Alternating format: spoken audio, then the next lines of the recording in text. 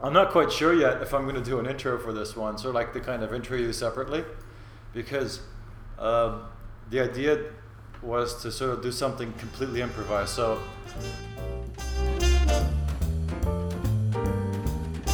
I'm here with Daniel Colgan. Hi, Daniel. Hi there. How's it going? Not too bad, thank you. Good. Daniel and I are going to do a little experiment. We were at this cocktail reception yesterday, and we decided it would be really cool to do a total improv riffed podcast about a topic that neither of us really knows where it's going to go. Right? We're out in the wilderness here, because what we thought would be interesting is to sort of do an open source improvisation exploration about how I guess what I do, which is mostly about using technology and business development and online positioning, how that could sort of connect and combine with the legal world where you're from. So, Daniel, let's tell everybody who you are. So, your name is Daniel Colgan. You are a British German, and you're a lawyer. But tell us more about that. Yeah, that's correct. So I'm an equity partner at DLA Piper. DLA Piper, yeah, okay. Which is a global law firm with some 4,500 plus lawyers, and therefore there's quite a need for the kind of services that you do. Right. Having said that, and obviously kind of being a lawyer, I'll give you the legal disclaimer that what we're chatting about today is my opinion, not the opinion of the firm. Right. But I think you're quite right, and maybe I should add also that kind of, given that I have, as you say, the German English or British German background, I'm also obviously very much into both worlds in terms of how business is conducted, both in the, if you wish, the Anglo-Saxon sphere and the German sphere. And I think in terms of marketing and just strategies for kind of presentation of materials, there are some differences there as well. Yeah. Which are quite interesting. I think we can probably... Yeah, because I mean, my perception from the little bit I know about your world, which is extremely, my knowledge is very shallow, is that there's actually an amount of rules and regulations about being too commercial about your practice, right? Yeah, that's less of a concern, I think, that we would need to discuss today, because there are certain bar rules which prevent lawyers from advertising in certain countries, but that certainly doesn't prevent us from obviously pitching to clients and just deploying general kind of marketing strategies towards the contacts we meet in the market, producing audio, video. That's okay to do that, right? Yeah. Okay, that's okay. Yeah. And if you look at the website of either DLA or any of the other major firms, you will see that they all have very sophisticated homepages with lots of material already on there. So that's absolutely fine. But basically, I think where I was coming from with this is that, so my world, I mean, without kind of boring listeners with the technical details, is competition law. So I do what's also referred to as antitrust, which is on the one hand merger control, so transactions, M&A transactions, and getting competition clearance for those, or making sure that they're carried out in a way which is conform with competition law. And on the other hand, cartel investigations and kind of general advisory work. And you're in the right town for that, because we're actually in Brussels, both of us. And oh, by the way, the background noise is because we chose the right time on a Friday. It's now about almost 7 p.m. and this is when Brussels totally gets clogged up with traffic.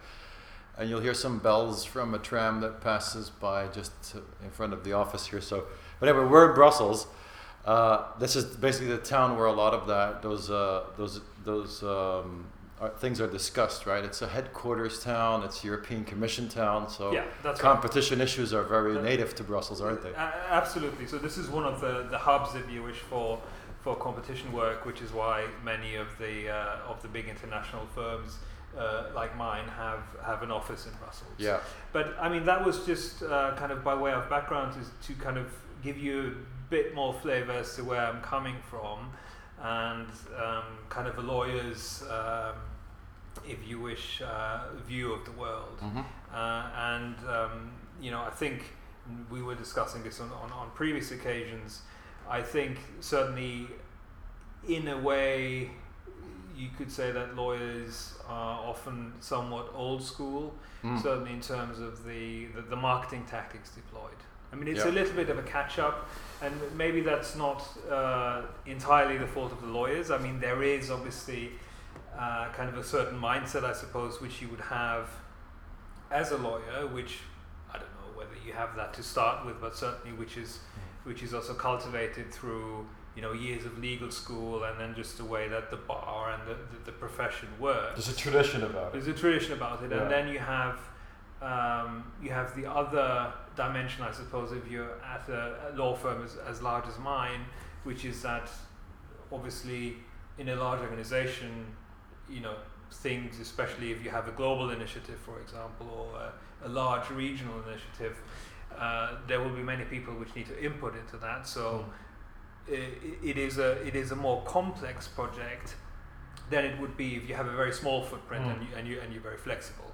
So I think it's maybe a combination of those two, and obviously the driver is that in the legal business, I mean, we are a service provider and we work for clients, and it's just a question of I suppose in terms of the marketing bit of it all, it's a question of really demonstrating to the world that you have certain capabilities, and being able to kind of approach clients and market that, and that's where kind of your materials came in, because I mean, I'm subscribed to your various publications, which are interesting kind of nuggets, and it just occurred to me that it would be interesting to explore the interface, if you wish, between kind of your world and your techniques for marketing, approaching people, and mine, because I don't think all of the things that you propose necessarily work without adaptation in the legal world.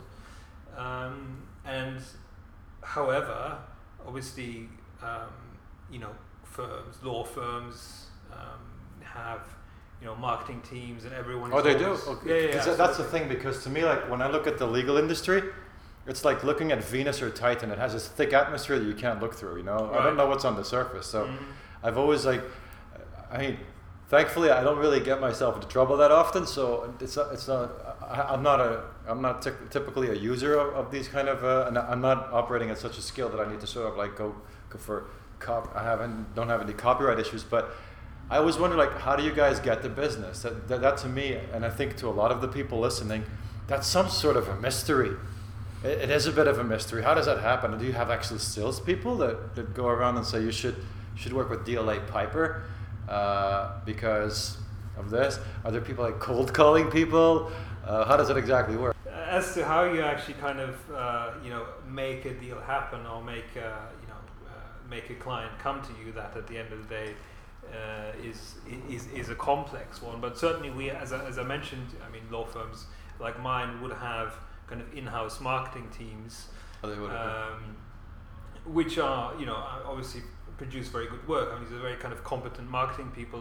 What does that work look like? Is this mostly is that an active strategy of going to get clients, or is it more like, are there people who make nice publications, white papers, things like that, or give us a feel for that? It's a bit of a mixture of both. Okay. I mean, what I would say is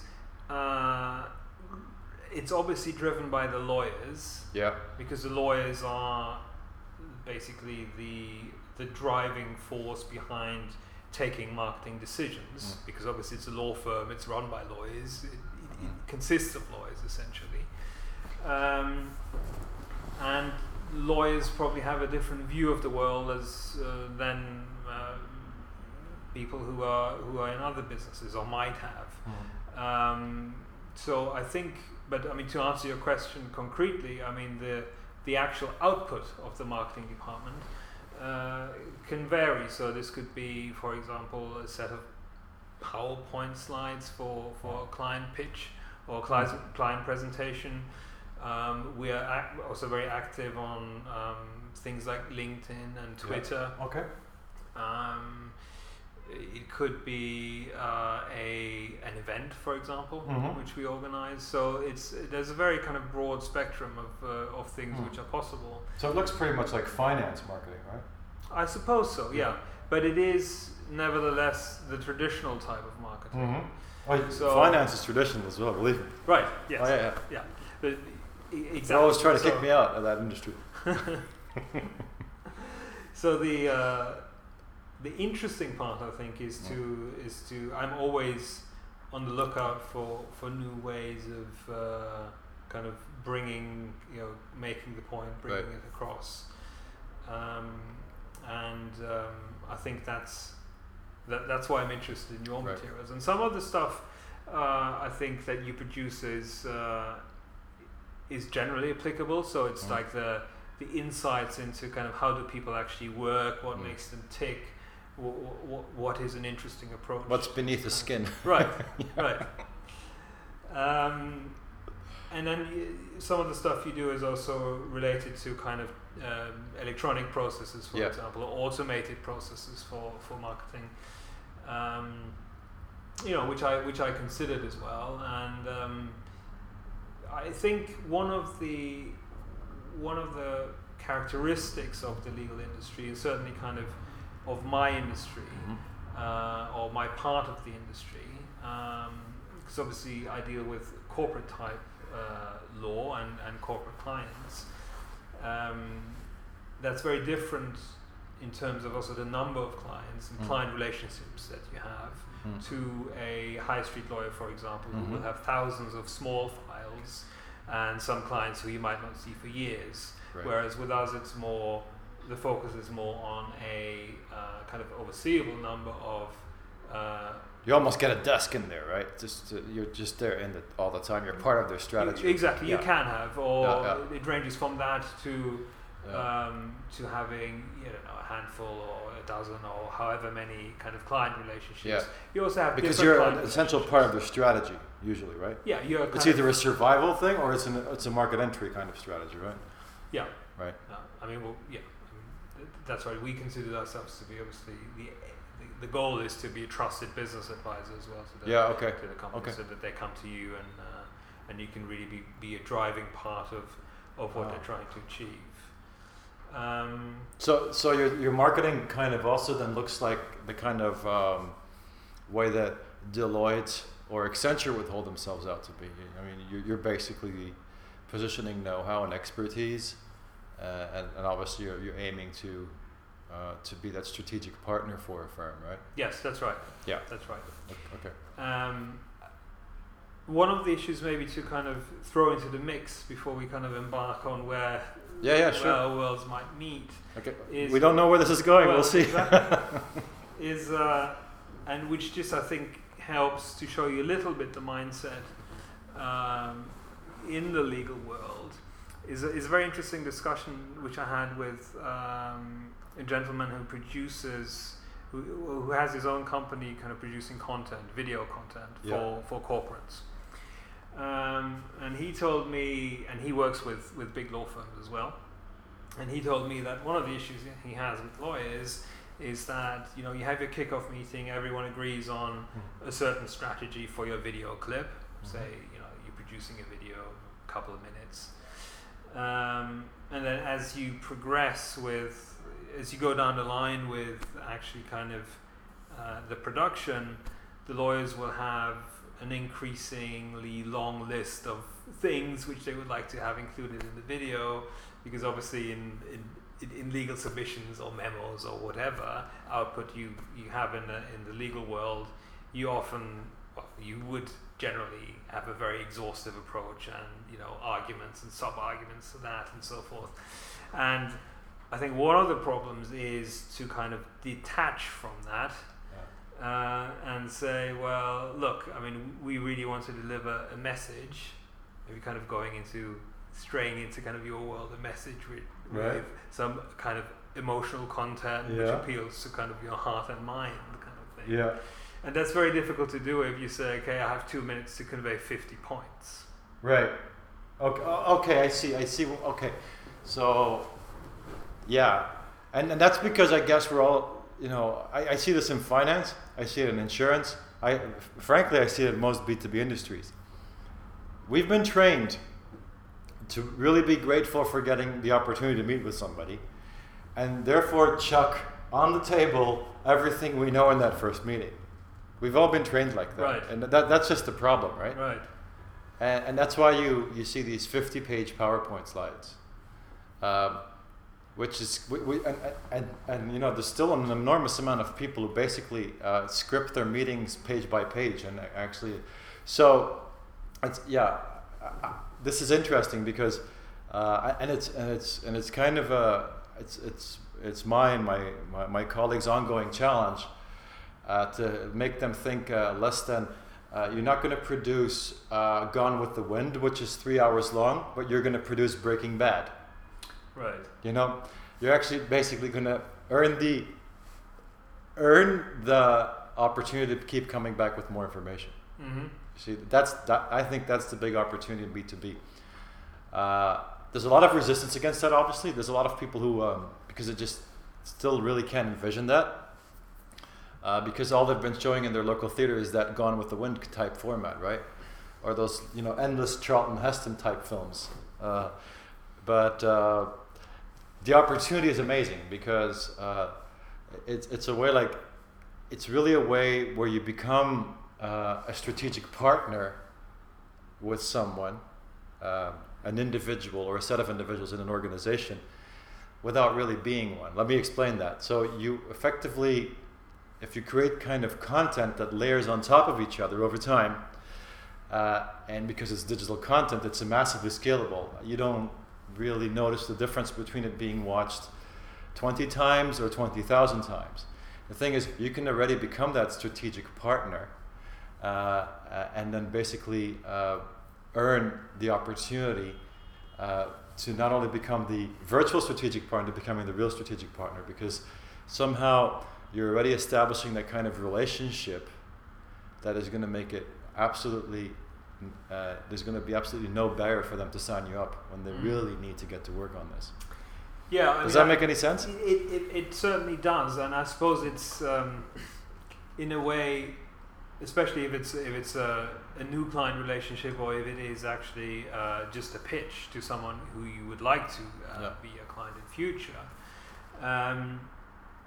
It probably makes little sense to throw the kind of entire law book at them, right? Because you don't even know what their problem is, or maybe they don't even have a problem. But certainly, if they come to you, it won't be with, help us with everything, but it will be with, okay, this is what we're doing right now. Can you please help us in relation to this project and this angle? Yeah. This is what, or all angles if they involve different departments of the firm.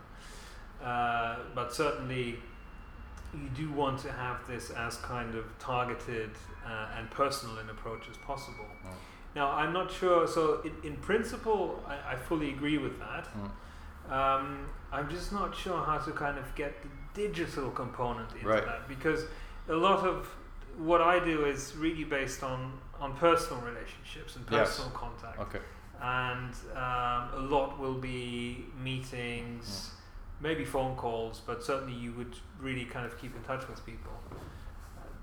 Possibly you would provide them with, I don't know if there's something in the press which you think is of interest to them. You can also kind of send that across. But I wonder, because of the complexities of that, and every kind of client relationship I have has a different dynamic. Yeah. Often these will be companies from different countries. Okay. Although, as you said, we are kind of in Brussels. Brussels is one of the hubs for competition law in Europe, which by definition means that a lot of the companies which have an issue, a legal problem to be dealt with in Brussels, will be from many different countries within Europe and beyond the borders of the EU. So also there you have a different approach.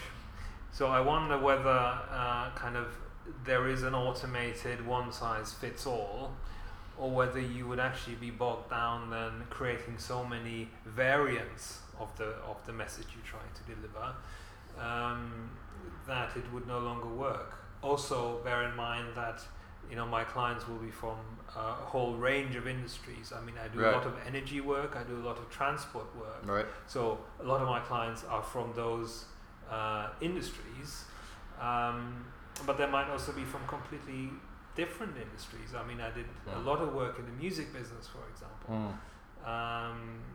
And those guys really, just going to the offices, if you go to the office of an energy company and you go to the office of a music company, you'd see just by the office and the atmosphere, the attire of people, that they tick very differently.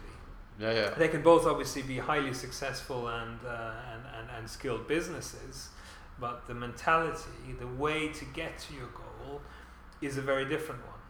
I see what you mean. Yeah, and I guess, I mean, the first thing I always think is if you really want to get into digital content, you've got to get absolute clarity about what kind of problems you want to solve and who you want to solve them for.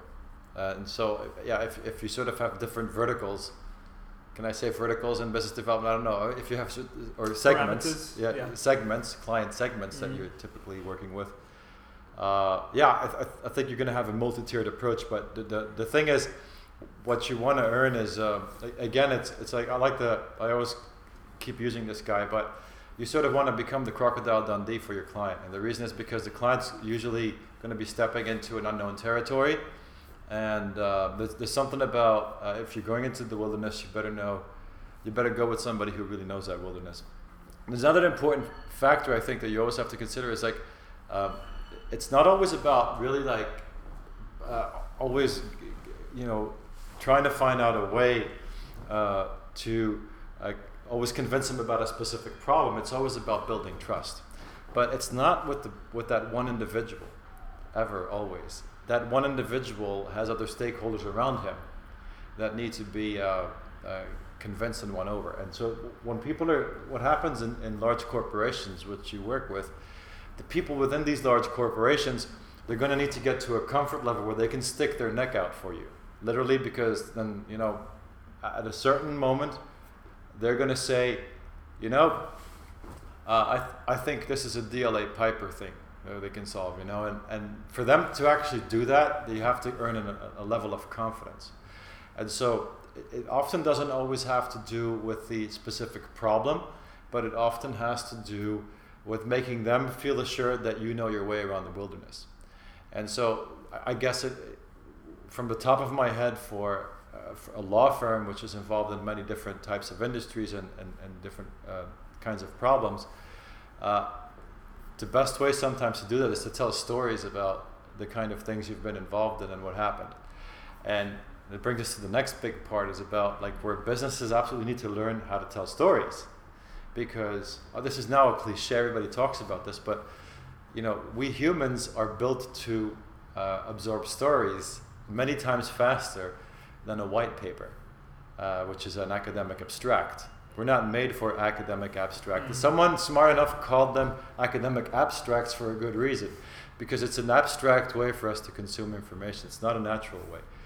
But the story is a very powerful way, or a very efficient way to get into someone's mind, because there was a time, and which is not so long ago, it's actually a great-grandparents' era, where most people didn't know how to read or write. So guess how they transferred information? Well, very simple. They told stories to each other. And the better the story, the more memorable the story, or even there's even story structures that worked quite well over the time of civilization to pass information through. There's actually a methodology about how you construct those stories. And the better the story is, I suppose, given that this is, you're talking about kind of word of mouth transmission, the better it is also kind of prevented or safeguarded against corruption, right? Yeah. Because if you transmit in that way, obviously if the story is weak or has weak parts, those might be glossed over or changed from from one storyteller to the next. Exactly, it's the transferability of it. It's got to be, and there's certain. I mean, there's a chap called. Oh my God, I'm blanking on his name now. This can't be happening. It's gonna come back to me. Maybe let me help you while you think about that. Thank you. To get you off the hook. Let me get the bottle of wine again. Maybe we'll come back then. Go, keep going. You have obviously a connection between what I just said about a story being robust and easy to transmit. I think is a strong connection to your point about the stakeholders, because your material or your kind of electronic or message or whatever it is you are conveying will, I suppose, normally only be targeted at your direct contact and not also his stakeholders. Mm-hmm. So the way the stakeholders get the information will either be, okay, your materials are forwarded. That's probably the whole point. Stakeholders might be busy. Yeah. So it might also be a kind of basically a story that whoever receives your input has to kind of weave that into a story or into a summary, bottom line basically, and convey that to his stakeholders, maybe in an elevator pitch, or if he knows them better and they have more time in a longer conversation. But certainly I think the principle is he will extract the main points and convey those on. Yeah, so the name came back, and you're right, that you have to create something which is almost addictive and easy to transfer. So it's Joseph Campbell. He spent his entire life figuring that out, like what kind of story formats travel through time. Okay. And I speak a lot about him on my mailing list. So if you sign up for the mailing list, you're definitely going to see Joseph Campbell pop up every now and then, especially when I dive deep into the storytelling part. But and it's amazing because that's another thing that sort of business has been for some reason trained out of doing, and it's somehow we lost our ways with that, because the simplest way for that B2B person, which is a B2B is a big account that pays you millions of dollars every year, but it's made up of individuals, and those individuals in their suits or in their jeans in the music business or whatever, those people still sort of, you need to really help them not only convey your story, but also you need to help earn their ongoing attention span. And so it flows flawlessly into them when it's in the format of a story. And so the funny thing is, if you go back to, for example, London in the, in Shakespeare's time. Shakespeare's time is the 16th century, is that right? So, oh, look at that. Somebody just drove by with one of those cycling bars in Brussels. There's great. If you go back to London in the 16th century, it sounded very different, London, because each merchant sang to get the attention of the consumer. And so apparently when you would be teleported back to London in the 16th century, it would feel very much like you're at a music festival, an opera festival, because all the merchants would compete to have people on the payroll with the best voices, and they would basically sing their offer like fresh lemons or whatever, and so the most beautiful voice would basically stand out from the others. And that's just another basic way for business to get attention. Yeah. So the easiest way for like any business today, and in the world of full distraction and overwhelmment, is to craft the kind of story that makes you want more. And if you're singing it, it also needs to be a short story, because otherwise you need to spend 15 minutes before you walk on to hear the whole thing, right? You want to be hearing the full story within the 5 seconds that you're walking past that shop. And similarly interesting in the visual sphere, I on a trip to Italy a few years ago, I went to Ostia, which is the old Roman port, and you can see similar things in Pompeii, where basically the shops had either on the pavement or in front of the shop, or on the murals, I suppose, a painting which showed, maybe with one or two words, but normally a drawing of whatever the product was, plus one or two words, which basically told you what this was about, right? And you couldn't bring it more efficiently to the point than these images and these mosaics, because they capture the entire nature of the business in one drawing and 2 or 3 words. Absolutely, and I think that's just totally staring at us, and it's actually quite easy to adopt, because again, coming back to your legal practice, your business, what you are marketing is your expertise. I mean, the fact that you are a reliable expert, right? That having your expertise by your side is a strategic asset, and that's why you have to build the confidence. But for example, I wrote about this on my list, but this was last year. I was speaking to a small insurance company who was also sort of exploring this, and I said, like, you guys basically are so lucky because you're in insurance, which means that you see the most crazy stuff happening. I mean, really, you can talk about that, obviously anonymously, but you can tell the most amazing stories. You can tell, why would you do that? Well, because essentially your audience is going to start paying a lot of attention, because if the stories are about things that could totally happen to them, guess what? You are sort of not only earning their sort of trust and their attention, but if they take an insurance policy with you, you're also educating them to stay out of trouble, which is better for you as an insurance company. Right. It's just really, you just get to keep the premiums essentially. So it makes business sense. That didn't quite compute very well, but maybe it was early days. I was on a podcast recently with Nathalie Nahai, and we spoke about this as well. In the US, I forget the name, but there's this insurance company that turned the typical type of claims that they would have. They would make a sort of a human avatar that would personify these threats, just to make it very clear to people that all these dangers and threats exist in our daily lives, and therefore they should be protected against them. See, in finance, it's the same thing. This was a few years ago, I remember very clearly, someone said, like, this is all really fascinating and very interesting, but you know what, I'm a European equity fund manager. I just have to beat the index. And I say, well, you know what? You invest in companies on the stock market, right? Yep. So it's like, which means that the only thing people need to know about you is that you understand companies, right? So talk about companies' failures, successes, but there's so many stories. If you have for starters, if you're trying to beat the Eurostoxx 50, every year you have 50 stories to tell. Just dig a bit deeper and tell those stories, right? And I guess that is the kind of thing that still is not computing with a lot of these.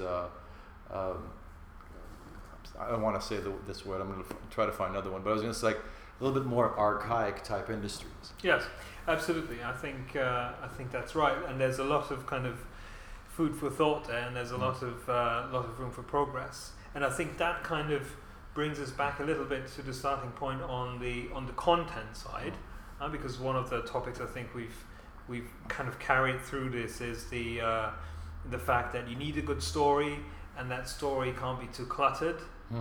So you have to leave your it needs to be consumable. Right. You need to leave your lawyer's mentality of trying to kind of shove everything in kind of by one side.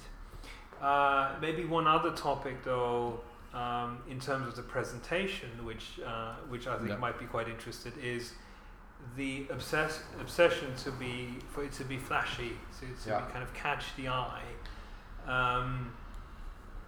which I think all law firms try to do in various ways. It could be branding, it could be a color, it could be something in the marketing materials which you think will make you stand out in the marketing materials, or in your performance, or your your basically your non-content related message which you're trying to. I'm so glad you bring this one up actually, because this is a very important part of the storytelling structure. Is like, yeah. Okay, so think about. Try to now, and also to the listeners, think about a few movies that you really liked. Okay, well, what do you typically see in a movie like that? So, the mighty and rich are usually the bad guys. The underdog is usually the main character, who you're rooting for, right? There's a reason for that. And again, this goes back to Joseph Campbell's work. He says, like, because he figured out that the kind of allegiance people make with the character is usually that underdog. Think about Jesus Christ, who was an underdog. Think about so many other ancient stories that we know. They're always built around underdogs, people who are suffering, people who they're very relatable to the audience. But think about the successful people in those stories or those tales or those books or those movies that have all the gadgets and all the wealth and all those Armani women around them and all those kind of things. Or if it's a woman, to have all those, whatever. The point is, these guys or girls usually are the bad guys in the film. The problem with business sometimes is they're trying to position themselves as being infallible, extremely polished, and somehow in the audience's brain, the connotation is negative, because the audience really wants to root for the people that they can side with and feel an allegiance with, which is usually the underdog. Mm-hmm. See, that is another big thing, because I always like to tell businesses, like, you really shouldn't try to put the best self of you forward, because you're actually going to earn a lot more trust and confidence from people if you are brave enough to show that side of you, which is a little bit more vulnerable. It conveys a lot of confidence and trust. Yes. Okay. In a way that is maybe not a direct kind of content issue, but maybe content related, because it relates to the message you're trying to convey. Yeah. But I was also wondering more on the visual side. The visual side. Call it that. Yeah. Because your emails, for example, and your kind of newsletter circulation, it's very interesting information, but you rely wholly on the text. Right? There aren't any crazy graphics. There's no pop-up, no little video clip. They're actually, you're on a list which runs for about a year, so you're going to get into the video soon. Okay. Because I take my own medicine. I mean, I pre-programmed the communication strategy a year in advance, so every week you get an installment. Yes, but what I mean is, of course, you will get the videos. Yeah, of course. I mean, that's the whole point. Right? Bit by you just bit. build up to it. Well, I've been looking forward to that. But forget about that for a second. Sure. And let's think about what is your rationale behind, say, last week's newsletter, which is a story, I think, with a link. Yeah. But the actual email itself didn't have anything flashy. Is that because you think people are overdoing it with trying to kind of put in some kind of snazzy graphics or pictures to decorate basically their content? Do you think if the message is strong enough, then just the black on white will speak for itself? That's a really good question, which I really don't know how to answer, because it's an ongoing experiment, I think.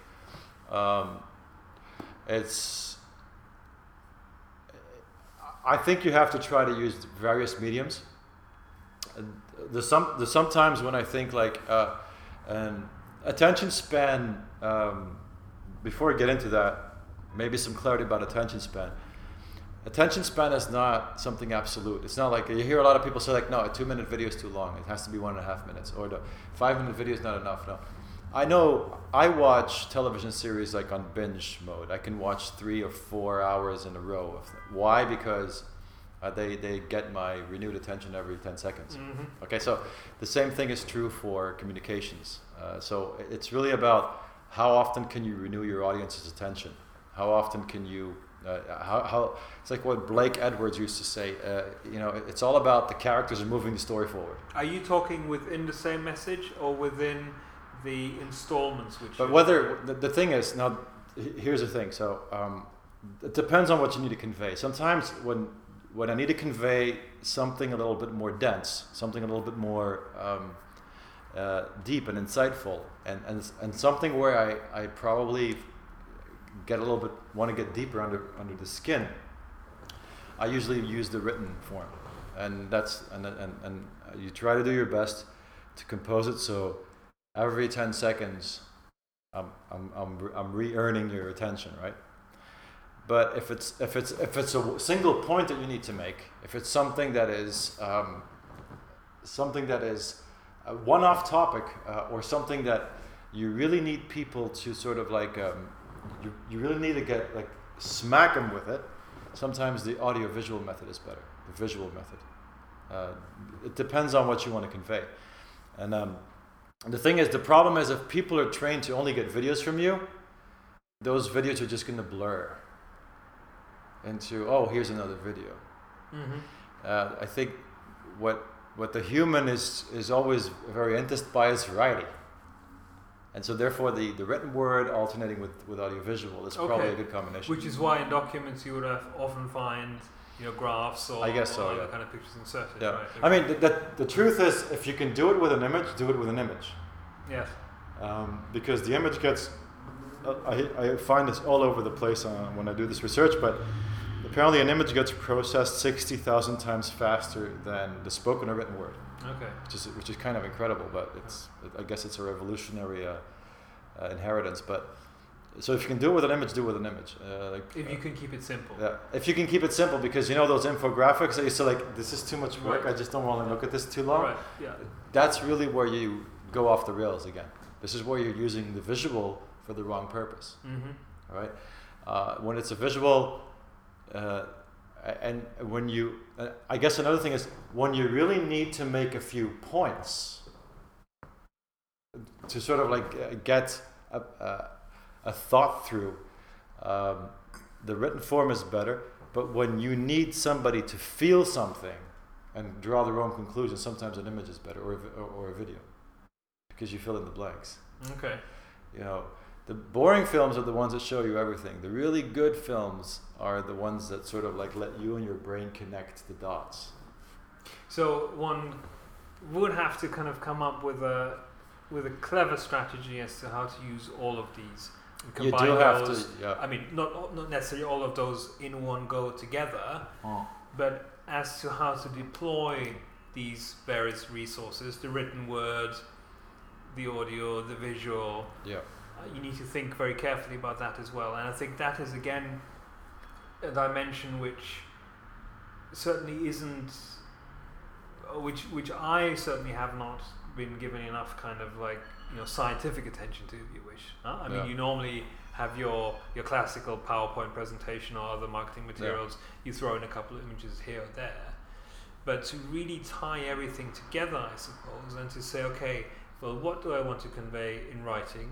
Where would I want to use an image, or kind of other media, is probably something which one would need to consider, right?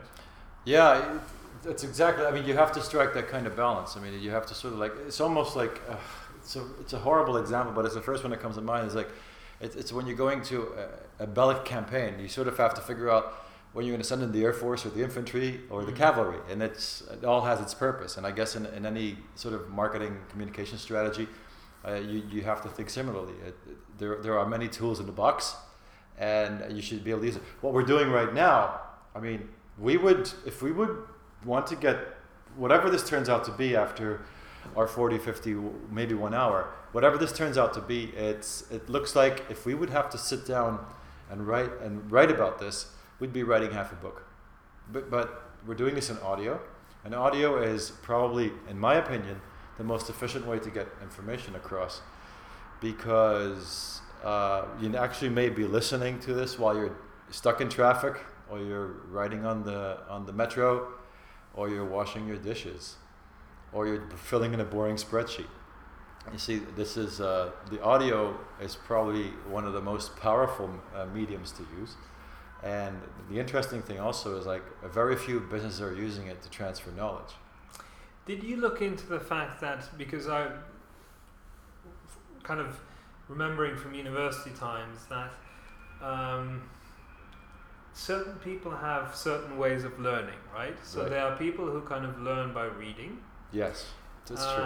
And maybe, I can't even generalize, it's not necessary that all lawyers learn by reading and others by hearing. But I was always impressed by one particular guy who was in my in my course at university, in my year at university, I should say. So we did lots of courses together, and he would get the most out of the lectures. So he'd really remember what was said there, and he'd take notes. But his notes were his, if you wish, his cornerstone diet for his exam preparation. Right. Whereas for me it was more textbooks, for example. Yes.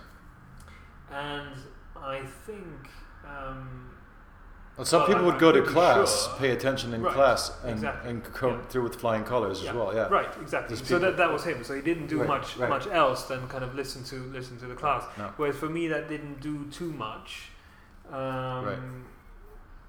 And for other people, it didn't do anything. I think I'm kind of probably more of a hybrid. I kind of take a lot out of conversations and learning by hearing, but also kind of by reading. Yeah. But I suppose that is also something which one at some level needs to take into account, that depending on who your audience is, some people might be more stimulated by having the message as a video or just as an audio file, audio message, or in writing, right? That's actually a good point as well. I mean, you can basically make different versions of the message. Now, if you have the time and the ability to do that, that's quite ideal. For example, when I produce my courses, there's usually an audio version, a video version, and a handout. Right. Because you're right, there are different ways of learning. Absolutely true.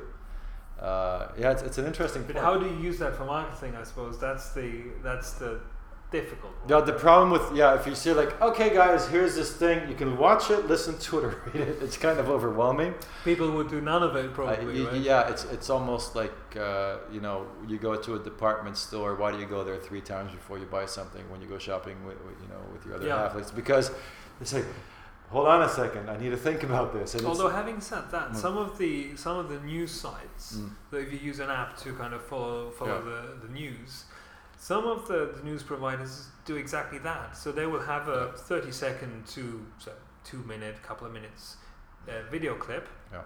Underneath that, they'll have a text which says basically exactly the same thing that's in the video. Yeah.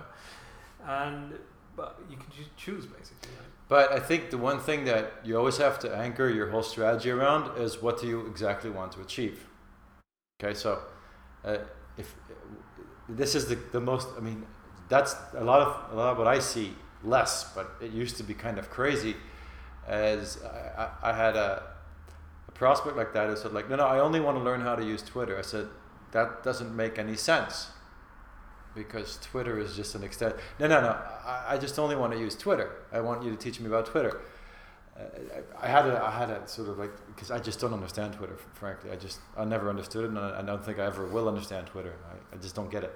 But the point is like, it's never isolated like that. You have to think about what is the purpose. What are you trying to achieve? And for example, in your case, what you want to achieve is to earn the trust of somebody, so they can understand that you're probably the right strategic partner for them, and stay top of mind, and supply them with an ongoing amount of knowledge that is useful to their business. Mm-hmm. And then I can push their case through, basically, so that I've got the skills to convince the regulator or the courts that their way of seeing the world is the correct way. Because you have a high touch offering. High touch means that people really have to think about it, because when they retain you, you're going to become an essential part of their strategy. Mm-hmm. So it's a high touch. It's usually very costly, and it's basically to get up to the point where you can seamlessly start working together, you have to invest time, not only money, time. So that's a high touch. If you're in the low touch business, which is like you have to convince somebody that basically your travel agency is better than another travel agency, that becomes another strategy, right? Yes. And maybe also, I don't know how it works on the financial side, but it presumably also has a bearing as to whether your product is kind of highly specific and tailored like mine, because every situation that a client comes to me with is different, and something which is more commoditized. I suppose if, for example, in the financial industry, there is a specific project for which investment is sought, then everyone is investing in this same project. So you can approach all investors basically on the same basis, right? Or is that? I wish it was that simple, but it's that investments is pretty much. I mean, this is where what you do and the investment world are completely at the same level. I mean, handing money over to someone is a big deal. It's about, because again, this is a high touch. I mean, I only know this from the kind of info memorandum type process, which everyone gets. Yeah. So you're investing in a company, or it's an IPO context or whatever. You will get the same document everyone else gets, and on the basis of that, you decide whether you want to invest or not. Yeah. Right. So you have that same set of information. Whereas, and that's what you're sending out to potential investors. Whereas the message I need to get out will be very, very highly tailored. Yeah, but again, so your business is B2B, right? It's strategic partnerships. So that is very different from the law firm that somebody stumbles in with a problem, and basically you're used to be in the yellow pages, and that's the lawyer you call, or you call that lawyer because somebody else or it's a family lawyer, whatever. It's a totally different strategy here, because the sort of like more. I don't like B2B or B2C. I think it's all B to human anyway, B2H. But the point is that the strategy for someone who has a little bit more low touch business is entirely different, because that's just basically staying top of mind, and it's usually a lot of it has to do with the scalability to keep your services of good standard but affordable. There's something about that. Whereas you're at the upper end of the I don't know if the sophistication spectrum. No, you're a higher complexity. The complexity. You're a higher touch proposition. So the strategy is entirely different there again. And I think in finance it's pretty much the same thing, because if you're aiming for institutional accounts, it comes down to exactly the same thing. Is it's an individual that promotes you internally, which needs to feel comfortable with the accountability that implies in the strategy of the firm. Whereas in finance, the individual, maybe a pension fund manager, sort of has an accountability to all the pension savers and stakeholders. So there's a lot more, there's an accountability element. Whereas, for example, let's say that the high street lawyer or the more retail finance proposition is about being around when people make a decision to do something with their money, right? And it's very similar as well, because I mean, the high street lawyer is going to get to see people in their worst moment. They're going to get to see them in their most distressed self, and it's very similar, in fact, with high street finance, because for some reason people buy and sell investments at the wrong time. It's a very emotional thing, so it's very similar, I guess, in that way. And then it's really about, I guess it's about execution. And I don't know much about law, but I guess another similarity it may have is so I used to cringe when people used to come in to invest in things at the wrong time, and we all try to sort of talk them out of it, because we know the medium-term consequences that they're going to come and basically want to burn down your office. Right. And I think the same thing is true for the high street lawyer, where there is a chance that they just may not be able to help them because there's so many moving pieces. Because their client is maybe not telling them everything. there are a lot of, it's really tossing your coin, because you just go on the basis that you have a full file, but does everybody ever tell you the whole truth? And on the marketing side, absolutely, but on the marketing side, it's also, as you say, a completely different concept, because it's almost word of mouth. It's like your dentist or your local doctor. I mean, how do you find those? Because someone tells you about them, but certainly you wouldn't have your dentist send a PowerPoint to anyone or advertise in a newspaper or something like that. No. So that. But he'll probably show up at the sort of, like, let's say you have a town fair about something and some sort of an event, and the dentist is going to be there because there are going to be some patients running around. It's good to have another touch with them. Right. And it's the same thing as, like, for example, a more like sort of folksy investment proposition is also going to be more visual in popular gatherings, whereas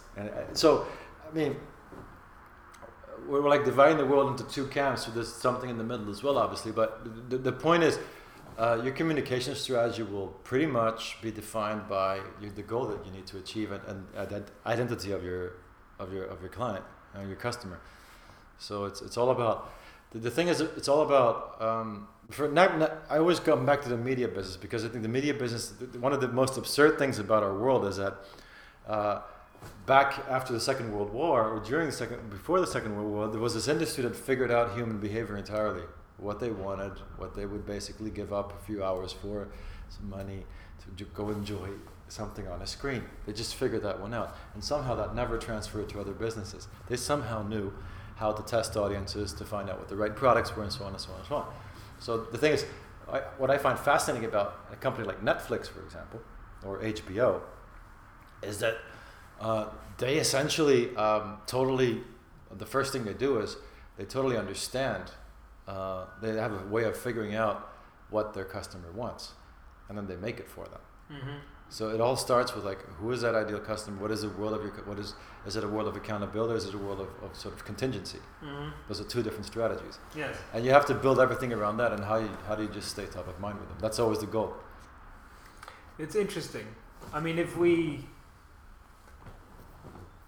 I were to kind of summarize our discussion that we just had over the past hour or so, we've been going at it for an hour.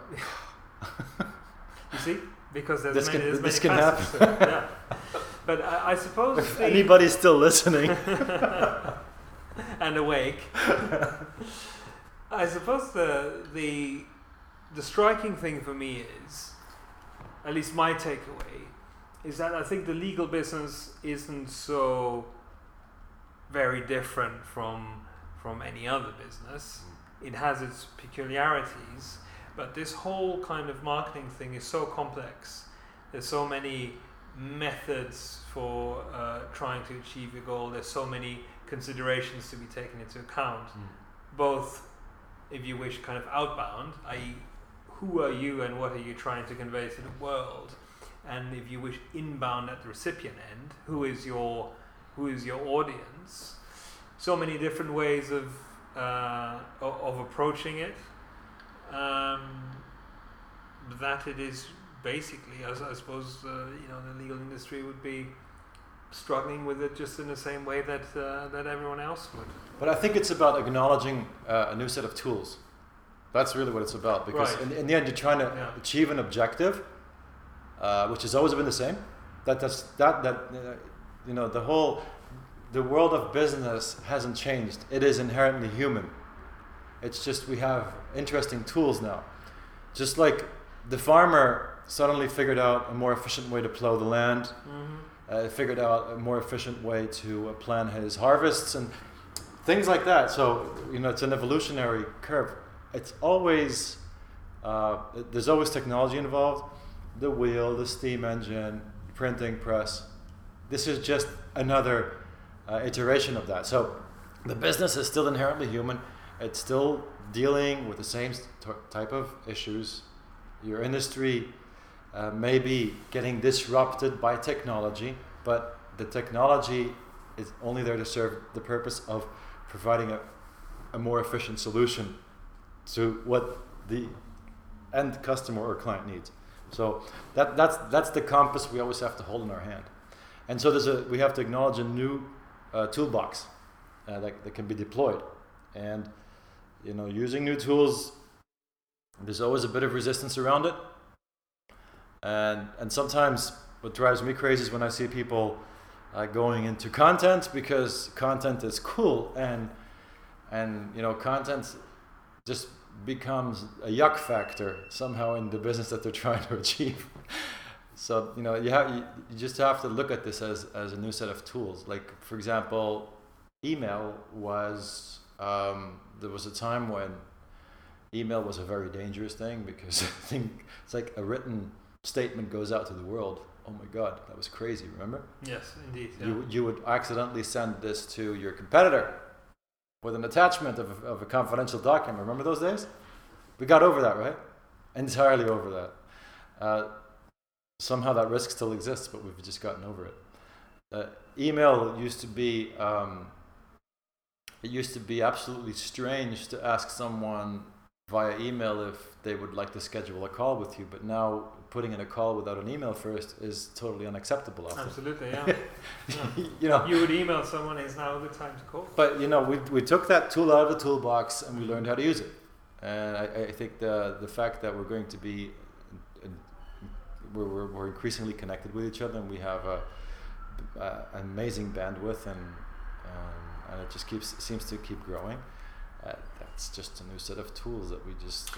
Okay, I mean, so again, coming back to kind of my business, I think what I learned today is it's hugely complex in terms of, how to convey a message and getting it right, just in terms of the approach, and that's something which has always been the same, as you say, but maybe we're kind of getting more sophisticated at it. And then the other dimension is, well, what are the tools you use? And there, I suppose, the emphasis is on being kind of open and exploring how the new tools which become available might work. I'll give you a very practical example that should really get you going about this for your business. Okay, so say you have a client brief, and you need to come up with this is me being very amateuristic, but say the client says, hey, this is my problem, and what is your initial impression on that? And so you give them an initial brief, for example. And that brief ideally would be presented at the board level. So they would schedule a time. It would be urgent because it may be a problem. And some guy stuck in Sardinia can't come, and so whatever. So you appear there, and then you basically provide the brief. What if you could just put that brief on video and say, here's the brief, it's instant. The guy stuck in Sardinia can also watch it. And we're all there. And it's recorded, and you can, if you didn't really get it, you can watch it again and again and again. That, for example, is a very clear application of this new tool where you can probably accelerate your dossier, your file. So you can accelerate the workflow, for example. And this and one would have that's to see that's a typical practical example, right? That's a very good example. Again, the problem is, again, it's like the email 15 years ago. Like, is somebody going to send that? But obviously, the problem is you can do Snapchat and it's auto-destructs after like 15 minutes. Something like that might help, yeah. Because obviously, Or like, for example, you meet someone this is what I do all day long. So I meet somebody. I tell them what I do, and they say, that's interesting. I say, okay, fine. Shall I stay in touch? Yeah, that would be great. So I put them on my list. And they're going to get about 8 months worth of a series of installments of insights. So I know for 8 months I'm going to be in touch with them. And I've actually thought out what the installments are. So there's a crescendo effect to it. It gets crazier and crazier, essentially. but the point is that, that is, for me, a good fix, because I'm in touch with thousands of people on a very regular basis. And sometimes I come back and I say, like, hey, I need you to advise me. Because... So what happens after 8 months? No, it's going to wind up being 3 years. I mean, this is just an ongoing. I just build it as I go, right? I see. Okay, so the thing is, I sort of started building this out 12 months ago. So anybody comes onto the list right now, I mean, there's a sequence. I'm not going to lie about it because this is what I'm always talking about. I mean, it's about automating a lot of your business development by installing a sequence. But the thing is, like this is always about it's the typical. So I'm always trying to add value to people who are trying to grow their business. We're trying to make a bigger impact with the communication, right? And so these are sort of like I guess it's that free learning curve that I'm supplying. Right.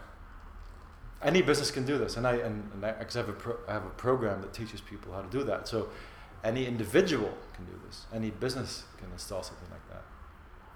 And it's just the reason why I did that is because I just I completely always flaked on following up.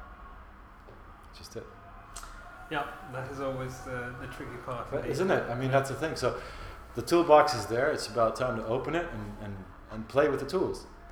And a lot of another. I mean, this is not running out, but another useful, because when something's new, we tend to think about it binary. It's we do it or we don't do it. But it's not like you can take, like, let's say you have 100 clients or so.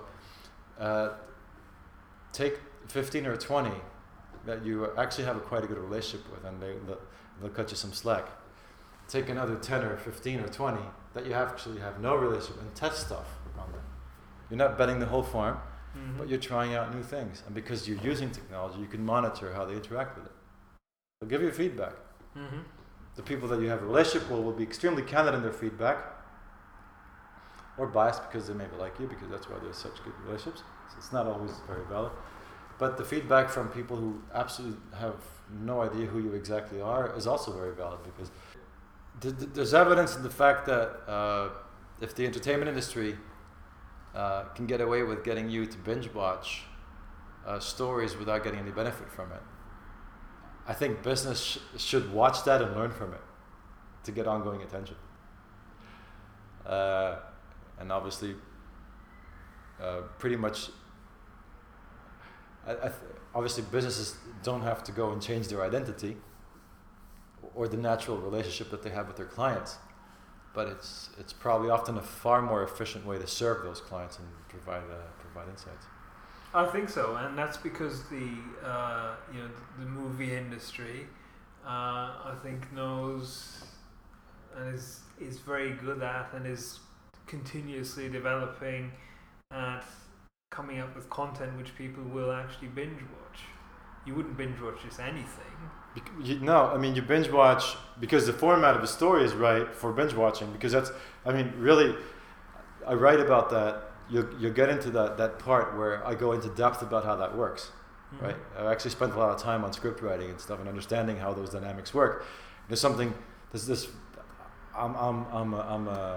not even a blue belt or a black belt yet, but I'm planning to go there. But for business, it's always about the usefulness of your content. I mean, is it something like people say, stop everybody, I really need to consume this because it's going to make me do my job better. Yes, it's a way of telling the story, as you say, so there's techniques in there. But also, obviously, the content needs to appeal, which is why certain people watch certain series. And that's usually they watch them because it's an escape from. Most people live a quite stressed life. We're not living easy times. We're all struggling with distractions, and we're all struggling with an overload of information.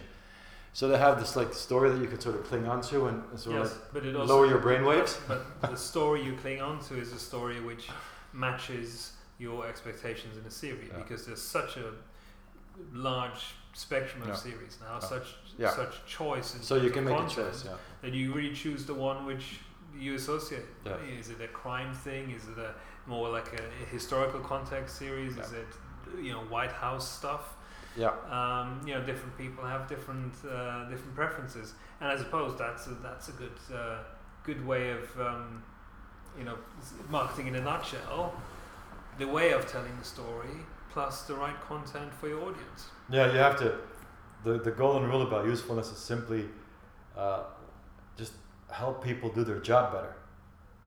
If you help people win at their job with the kind of knowledge you supply, it's golden. I mean, it's just you have to think about which emails do you always open apart from those from your mother, your friends, whatever, family members, all those kind of things, or those from your boss. There are a few emails that you will just basically religiously read, and that's because you have the feeling like you're just getting an installment of value, and that's what it's got to be about. So I mean, and you don't want it to be anything else as a business, really, because the only thing you really want to spend your let's say 7 a.m. to 8 p.m. or whatever it is to make sure that the time you're spending is productive, and also when you're engaging with customers or clients, the worst thing is that feeling that, am I wasting my time with this person? That's like the most horrible feeling that you can imagine. I mean, and there's technology that can help you avoid that. There you go. All right, this was great. This was interesting, fun. I'm psyched by this because I basically created this sort of enigma out of the legal industry where it's just business as usual in B2B world, isn't it? In its own way, yes, it is. Thanks a lot. Sure, pleasure to be here. All right, we'll do this again. Absolutely. On more topics.